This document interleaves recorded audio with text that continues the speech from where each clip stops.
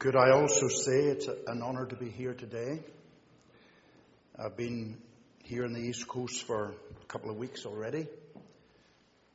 Andrew and I have some things in common and some things in contrast. He mentioned Trinidad and Canada, but I want to tell you something. His roots are the Emerald Isle of Ireland.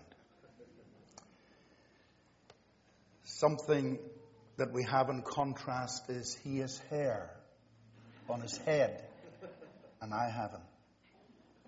But something we have in common is the ministry. I want to follow up in some measure on what our brother has said. I'll just read one passage, and when I've read it, I want you to keep your Bible open, because we will look at the detail of the text. Hebrews chapter 10, please.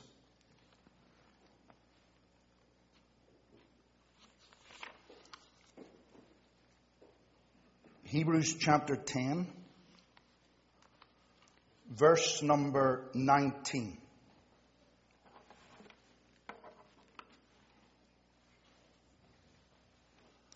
Having therefore, brethren, boldness to enter into the holiest by the blood of Jesus, by a new and living way, which he hath consecrated for us through the veil, that is to say, his flesh. And having, I'm going to give it to you literally, and having a great high priest over the house of God, let us draw near with a true heart in full assurance of faith, having our hearts sprinkled from an evil conscience and our bodies washed with pure water. Let us hold fast the profession of our faith, literally the hope. The profession or confession of our hope, without wavering, for he is faithful that promised. And let us consider one another to provoke unto love and to good works, not forsaking the assembling of ourselves together, as the manner of some is, but exhorting one another, and so much the more as ye see the day approaching. Now that will do for the reading. May God bless it to all our hearts.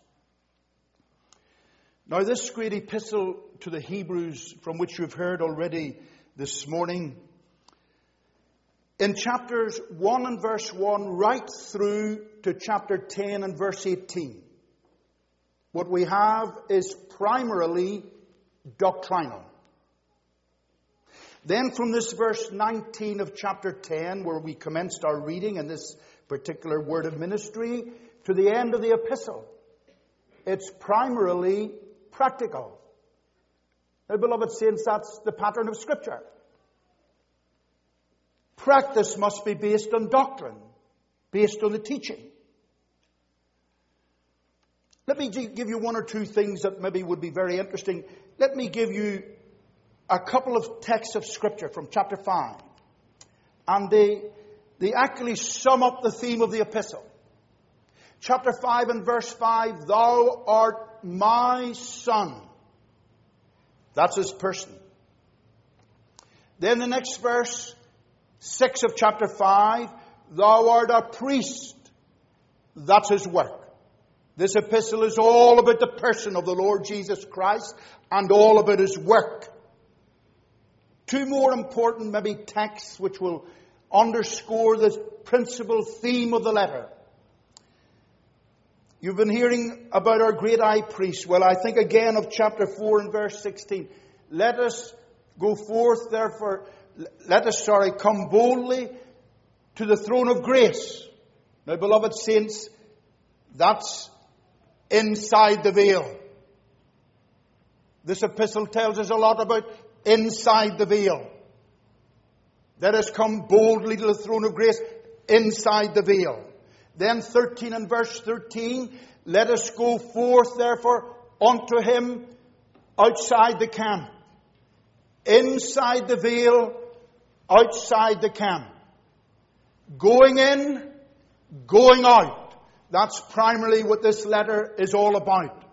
Now, I could say a lot more about it, but one thing we can say, when you think of those earlier sections of the letter, we have all the shadows, the pictures, the types, the sacrifices associated with the Levitical system and the tabernacle. All they did, and they had a function. They pointed very specifically to the supremacy and all sufficiency of the person, the priesthood, the provision, and the present position of our Lord Jesus Christ. Now, in view of all those things, we should be willing to heed the exhortations in this latter part of the epistle. Now, very simply, even in the verses that we have read together, the first exhortation is in verse 22, let us draw near. The next one in verse 23 is let us hold fast. And then we have let us consider not one another in verse 24. You can't separate verses 24 and 25. We'll say a wee little bit about that later. Now, let me say this to you, just this little section we've read together. Could I sort of quickly divide it up for you? In verses 19 to 25, well, of course, we have the exhortations. Then we subdivide that. 19 to 22, by the way, 19 to 22, 4 verses. Do you understand? It's all one sentence. That's very important to get a hold of that, showing how interlinked these 4 verses are. 19 to 22 comprise one sentence.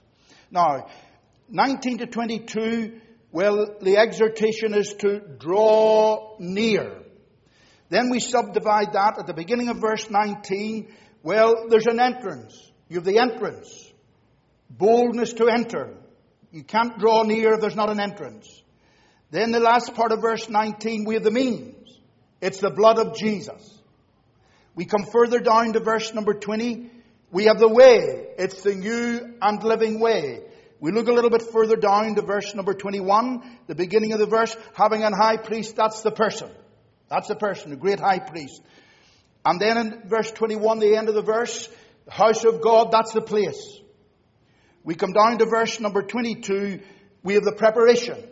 Your mention of hearts, conscience, and bodies. We'll deal with that in a moment or two. Now, we come to verse 23. We have the exhortation, hold fast the hope. I know the word faith here in our good authorized, but it's really the word, the hope. Verse 24, the exhortation is to exhibit love. To exhibit love. And in verse 25, to not forsake the assembling of ourselves together. Now let's come to the detail, please. That's why I invited you to keep your Bible open. Come to verse number 19.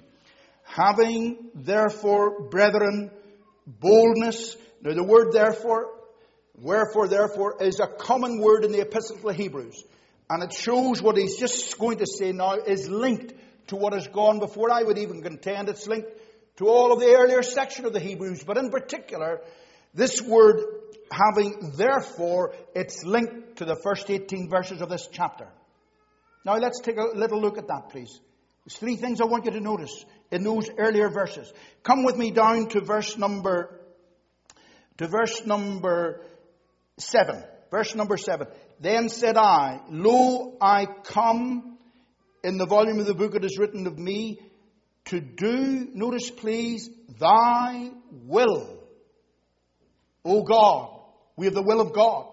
Look again, please, the beginning of verse 9. Then said he, lo, I come to do thy will, O God. Crucially, we have the will of God. Now look further down, please. Verse number 10.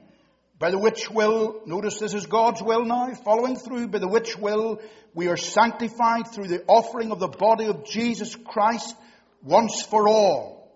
Verse 12. But this man, after he had offered one sacrifice for sins forever, sat down at the right hand of God. And verse 14, for by one offering he hath perfected forever them that are sanctified. So in 10, 12, and 14, we have the work of a Son. The will of God and the work of a Son. Now look please at verse number 15. Whereof the Holy Ghost, the Holy Spirit, also is a witness to us. Put the three together. We have the will of God accomplished through the work of His Son, borne testimony to by the Spirit of God. Now, beloved saints, when we think of all those things, those three great dimensions, the will of God, the work of Christ, and the witness of the Spirit, how could we not heed this exhortation? God has made such provision for us. Let's look at the detail now, please. 19 again. Having therefore, brethren, boldness to enter into the holiest. We'll just stop there for a moment. I want you to think of this word boldness. It's not brashness. Not at all. This word has everything to do with confidence. It even comes from the idea, listen to it please, freedom of speech. That's very relevant because we're talking about going in. And when we go in, we have freedom of speech. Maybe I better clarify that. It's freedom to speak in the holiest of all. I distinguish a little bit between freedom to speak and freedom of speech. When I go into God's presence, I mustn't be flippant and careless in my language. I don't borrow the language of the world. No, I've got freedom to speak. But I don't need the lingo of the world when I go into God's presence. Look again, please, this idea of bold. You see, you had it back in chapter 4 and verse 16. Let us therefore come boldly unto. It's with confidence. Now, do we understand what we're really reading here? Boldly, notice please, having therefore, brethren, boldness to enter into the holiest. Now remember what the previous section of the epistle is all about. The typical language of the tabernacle. Do we understand this privilege that we have? And incidentally, we'll see in a moment, there are two primary reasons given for our boldness, our confidence. We'll just leave that for the moment. Here's what I want you to think about. In the tabernacle, the priests functioned between the two veils. They got in through the first veil, where the table of showbread was, the golden altar of incense. You know all about that. All that was in that first compartment, the holy place. There wasn't a single priest allowed to go into the holiest of all. Only the high priest. And only on one day in the year. And not without blood. They dare not have gone in, those priests, into the holiest of all. They would have died. And Aaron dare not have gone in except on the great day of atonement. Brethren and sisters, we can go in every day. We can go in any day. We can go in any time. Since I've arrived in the USA, I've heard of people who have been sick and who are sick. Some have gone home to glory. Maybe last night you lay in your bed and you rested, you couldn't sleep. And you know what you did? You just went into the holiest of all and shared your burden with Him. You have confidence to do that. We'll see the reasons in a moment. They dare not have gone into the holiest of all. Now what I'm coming to is this, beloved saints. In view of this great liberty that we have,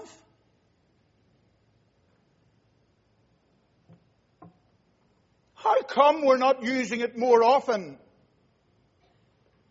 Let's keep moving now. Time goes very quickly. Having therefore, brethren, boldness to enter into the holiest.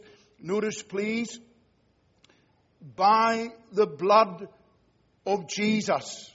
I love this. Do you see down in verse number at the end of verse number 20, you read about his flesh. And now here in verse number 19, we read about the blood of Jesus. And that's the right order, by the way. We were hearing earlier in chapter 2, for as much as the children are partakers of flesh and blood, it's actually literally blood and flesh. Here in this passage, it's blood and flesh. That's the order. And we enter in by the blood of Jesus. Look back to chapter 9, just on that score for one quick moment, please. Chapter 9 and verse 12. Neither by the blood of goats and calves, but by his own blood, he entered in once into the holy place, having obtained eternal redemption by us. Did you know his blood is mentioned 7 times in the Epistle to the Hebrews. I have no right of access whatsoever into God's presence apart from the blood of Jesus. The blood of our Lord Jesus Christ, called in chapter 9 and verse 12, his own blood. We were hearing about the high priests.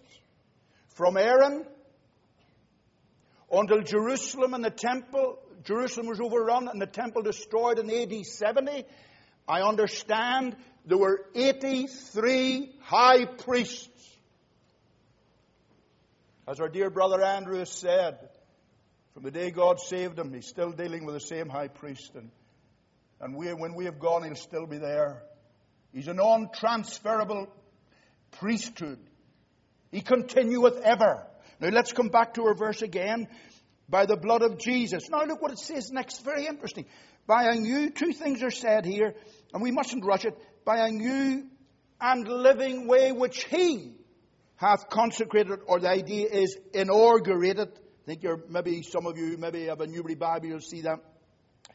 Which he hath inaugurated for us through the veil, that is to his flesh. Now let's take the beginning of this verse 20. By a new and living way. Now here's the point, beloved saints. You see in verse number 19, having therefore, brethren, boldness to enter. You cannot enter unless there's a way. You can't go in unless there's a way in. There's got to be access. Well, here we have it in verse number 20. By a new and living way. 2 things. New and living. I love this word new. It's a very important one. The idea is freshly made.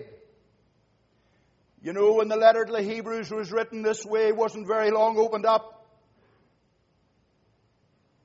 You have an adverb at the beginning of Acts chapter 18 and verse 2 concerning Aquila. It says, lately come from Italy. That's the word you have here. This way was lately made. It was recently made. It didn't exist before. I've already said to you, the Old Testament priests couldn't go in. Why? Because the way wasn't opened up. But now, beloved saints, there's a recently made, a new, lately made, a new, and notice please, living way. I thought Andrew's going to take my message from me entirely today, but I made up my mind. I'm staying with what God has laid upon my heart. You know, it is very interesting. It's a living way. I love that. What did the Lord Jesus Christ say? He said, I am the way, the truth, and the life. This is the living way. John 6 and 51, I am the living bread. You see, everything about him is living. What are we? 1 Peter 2:5, we're living stones. What have we got? 1 Peter 1 and verse 3, we have a living hope. You see, everything about him is living. And I was thinking of the verse that our brother has already read. I am he that liveth and became dead, and behold, I am alive forevermore. This is the living way. The new and living way. Now, beloved saints, are you using it? That's the whole point, you see. Are we accessing it? We've good reason to do it. It's been made available to us. Did you go into the holiest of all today before you came to the conference? Even a little time on your knees? Imagine. No. Oh, dear, dear. But did you not know that you have boldness to go in? To enter in by the blood of Jesus, by the new and living way. It's all done. It's opened up for you. Maybe that's why we're not seeing the work done among us that we want to see done, because we're not going into the holiest of all often enough. Look again, please. By the new and living way which he hath consecrated for us through the veil, that is to see his flesh. Now just a brief comment there. You see, this term, his flesh, does it qualify the expression, the veil? Likely most people think that. I don't think that. Or does it qualify the beginning of the verse, the new and living way? I'm inclined to think it qualifies the new and living way. Some will say, you see the veil. Well, on the cross, his body was rent, his flesh was rent. But that's not mentioned here. So we don't need to introduce that. It's the new and it's the living way, which he hath inaugurated for us. Notice, please, it's all for us. For us. We've been hearing already what he's done for us on the cross. What he's currently doing for us. And we could go further and speak of what he will yet do for us. But anyway, let's keep moving. I want you to come, please, to verse number 21. Now, I said to you, there are two reasons for this confidence or boldness. Reason number one, very simple, beloved saints. There's a way in. There's a way in. That's why you should be confident and bold about it. I've said not brash, but bold. He has made a way in. But there's a second reason why we should exercise this confidence and enter in. Reason number one, there's a way in. Reason number two, when you go in, there's someone there for us already. We've a friend in there. Someone special. I've never seen him. Isn't it amazing? I've never seen him, but he's everything to me. Whom have I in heaven but thee? And there is none upon earth that I desire beside thee. When you go, there's a way in. Reason number one for confidence. When you go in, you've got a friend who's already in there. And that's what this verse says, number 20, verse 21. Having a great high priest. Now, you know, it's very interesting. The first reference to this is in chapter 2 and verse 17. This might be the last reference, you know, to his great high priesthood. But anyway, leaving that aside, having a great high priest. Notice, please, over the house of God. I take it this is in contrast to the tabernacle. Very interesting. In chapter 3, you know what you read there? Moses was faithful as a servant in all the house. I take it that's a reference to the tabernacle. He was a servant. Now, it's a different, not the usual word for servant. Servant of dignity and high rank, but he was still a servant. And he was in the house. But Christ, as a son over the house. Whose house are we? Oh, I love this. Now, brethren and sisters, I hope you'll agree with me interpretation-wise here. We may ask, what is the house of God here? Now, it's not the local assembly. Could I make that clear? Oh, we'll get the local assembly. It'll come before the end of this chapter. It'll come again, chapter 13 and so on. But really, I take it the idea here is, now, and this is a very important thing for us to grasp,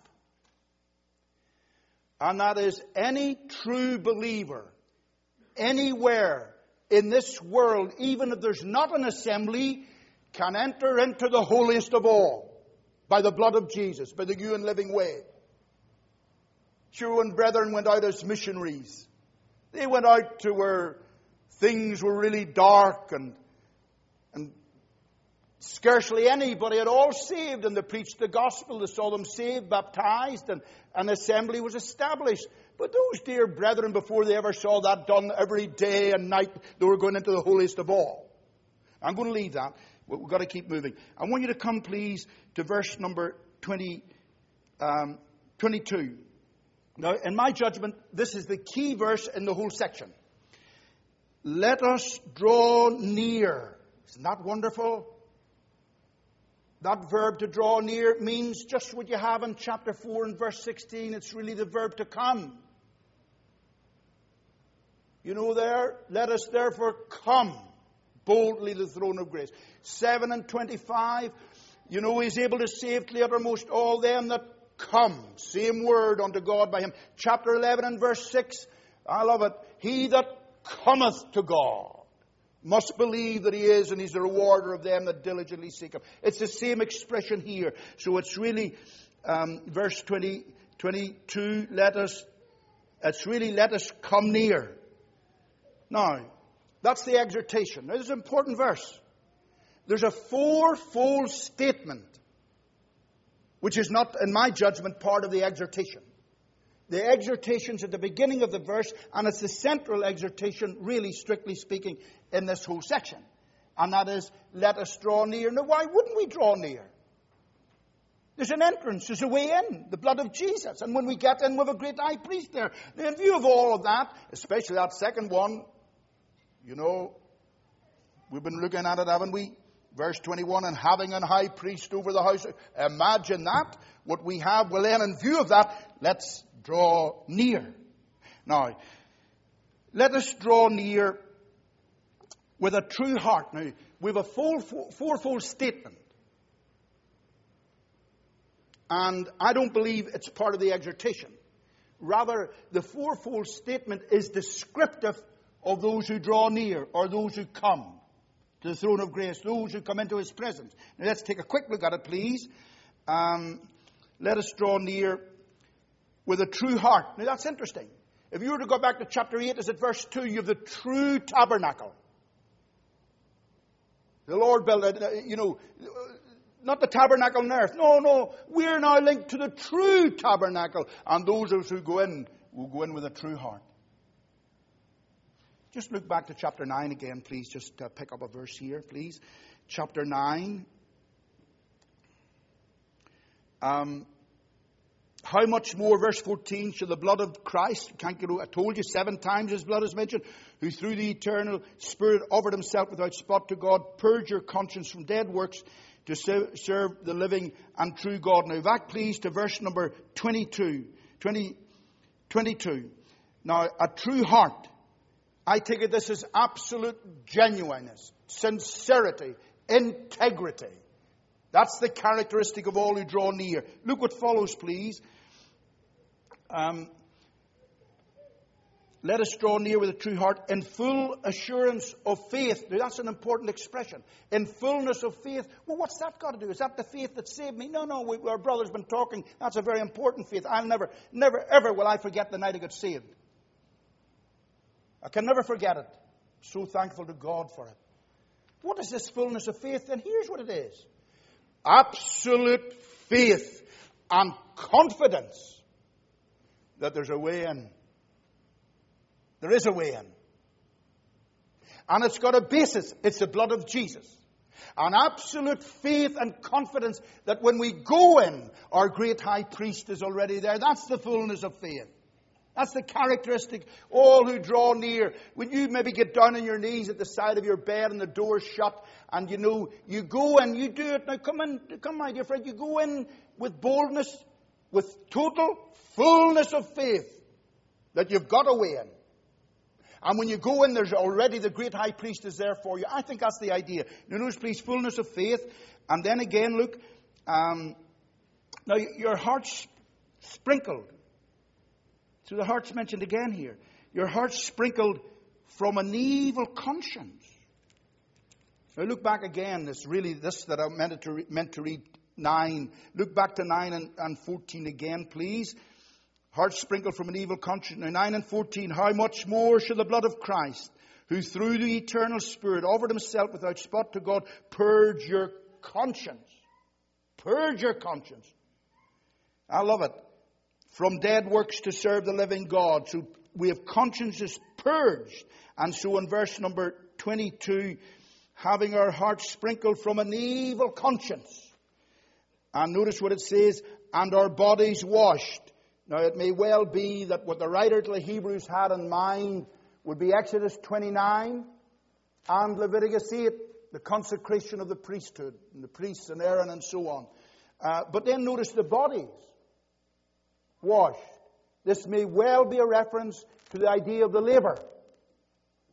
Because you know that Aaron, they had the once for all washing at their consecration for the priesthood. But then on a regular basis, they had to wash their hands and their feet before going into the holy place.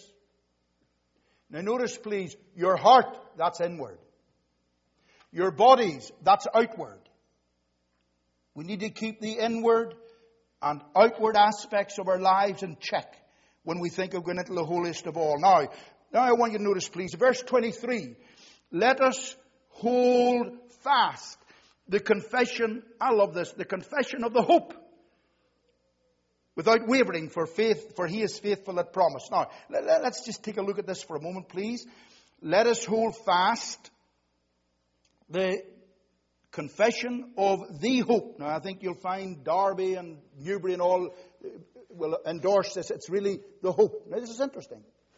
In the first exhortation, in verse 22, let us draw near. The emphasis there is on faith. Now we come to the second exhortation, let us hold fast. The emphasis there is on the hope. And you come to the third exhortation in verse 24, let us consider one another to provoke unto love. So in the first one, the emphasis, let us draw near, the emphasis is on faith. Let us hold fast, the emphasis is on the hope. And let us consider what the emphasis is on love. There you have the little beautiful triad of Scripture, frequently mentioned together. 1 Peter 5, Romans, I'll not go into it all. So many epistles mentioned faith, hope, and love. Now let's come back to our verse, please. Let us hold fast. Now, dear brother, dear sister, I want you to think of something very carefully.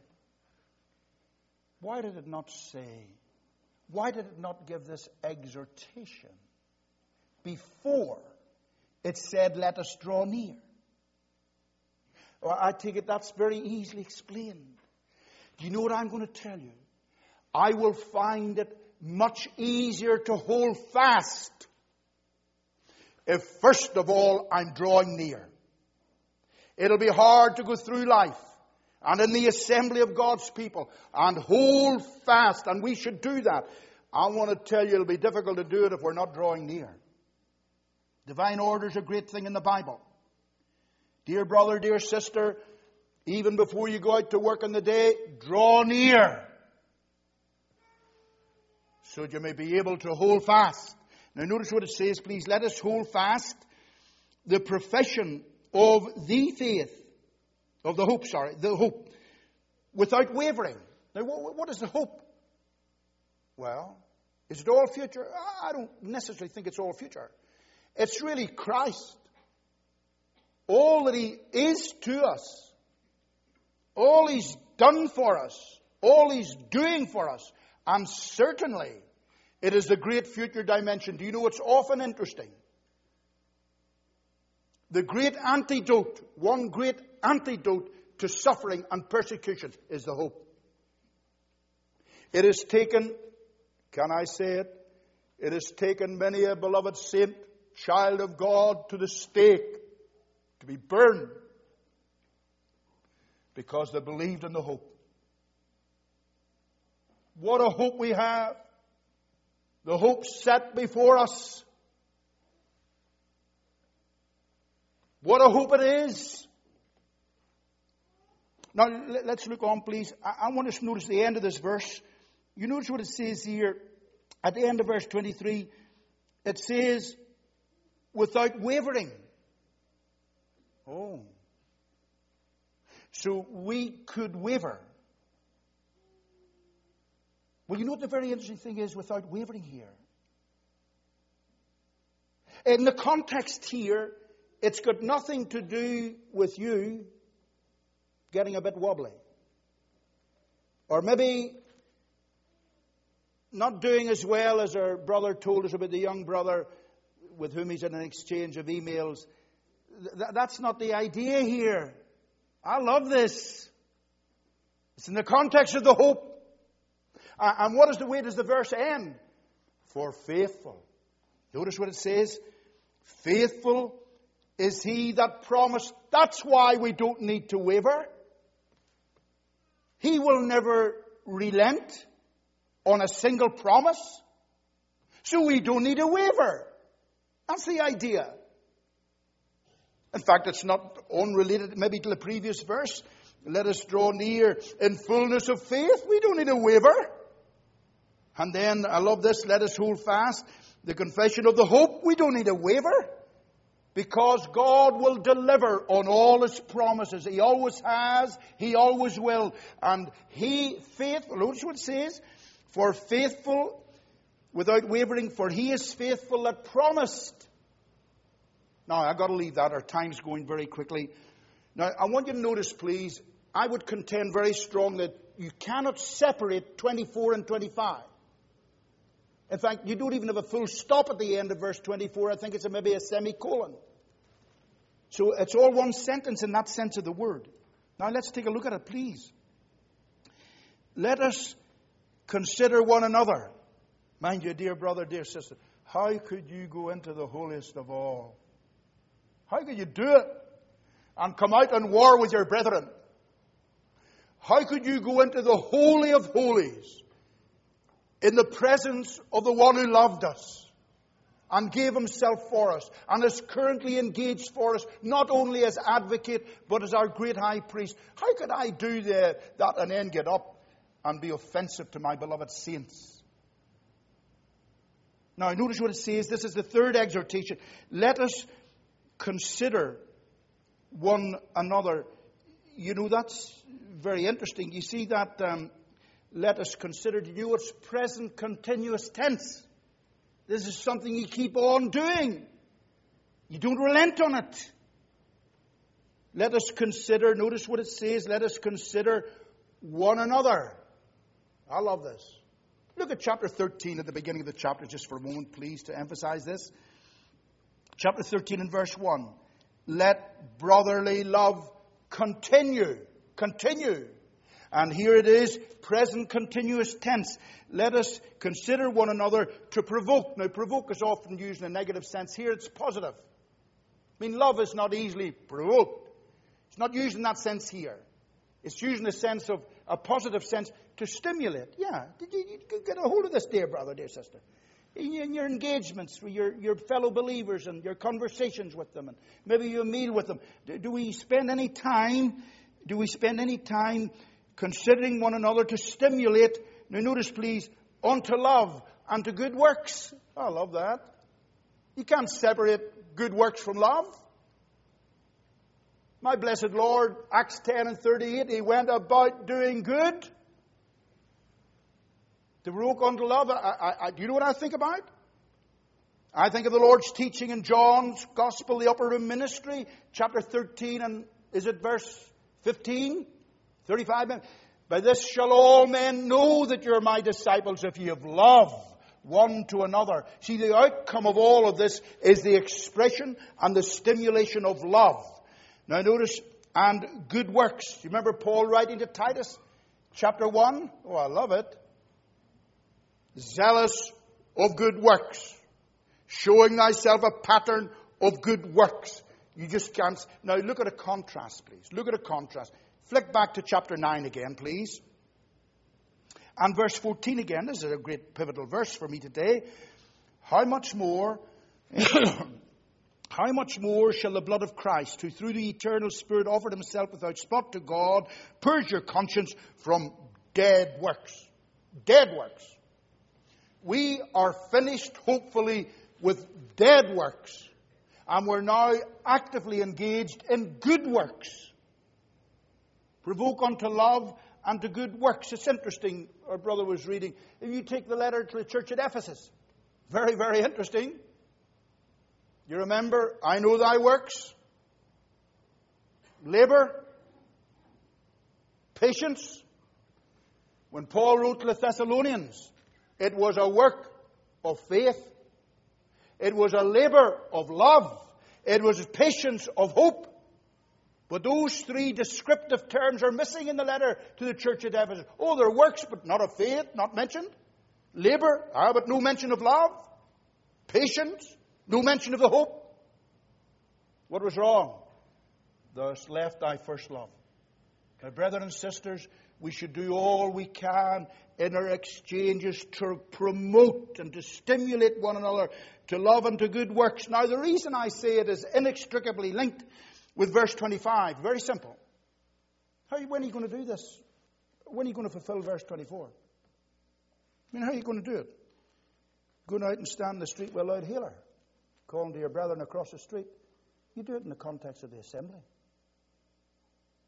See, the two are linked. I'll put it to you this way. If you leave the assembly, you're going to bother doing verse 24. Because notice it's a continuation of the sentence. Let's read the two of them together. And let us consider one another to provoke unto love and to good works, not forsaking the assembling of ourselves together, as the manner of some is. You see, if you're not meeting with the saints, when are you going to provoke or stimulate one another to love and to good works if you're not there?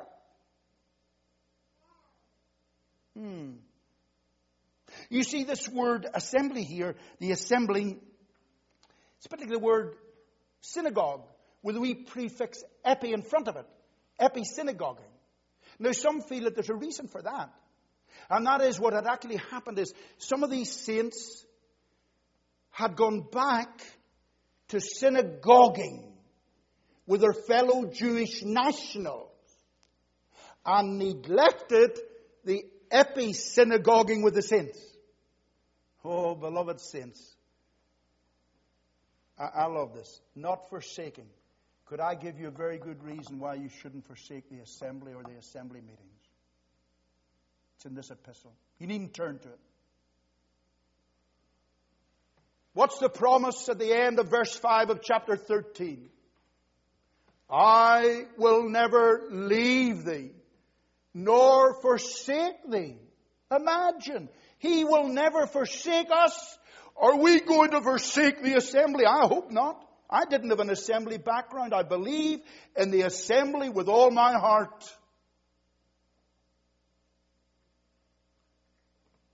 He makes a promise.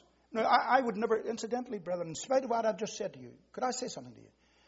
I would never say, I will never leave the assembly. I'll say, I should never. And by God's grace, I won't leave it.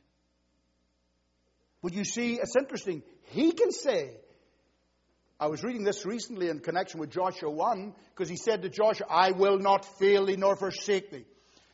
The book of Deuteronomy and even Moses, I will not fail thee nor forsake thee. Well, see, he could say that. Do you know why? Faithful is he that promised. See, he could say, I'll never forsake you. Well, he can say that because he's always as good as his word. I want to be as good as my word, but I need God's help.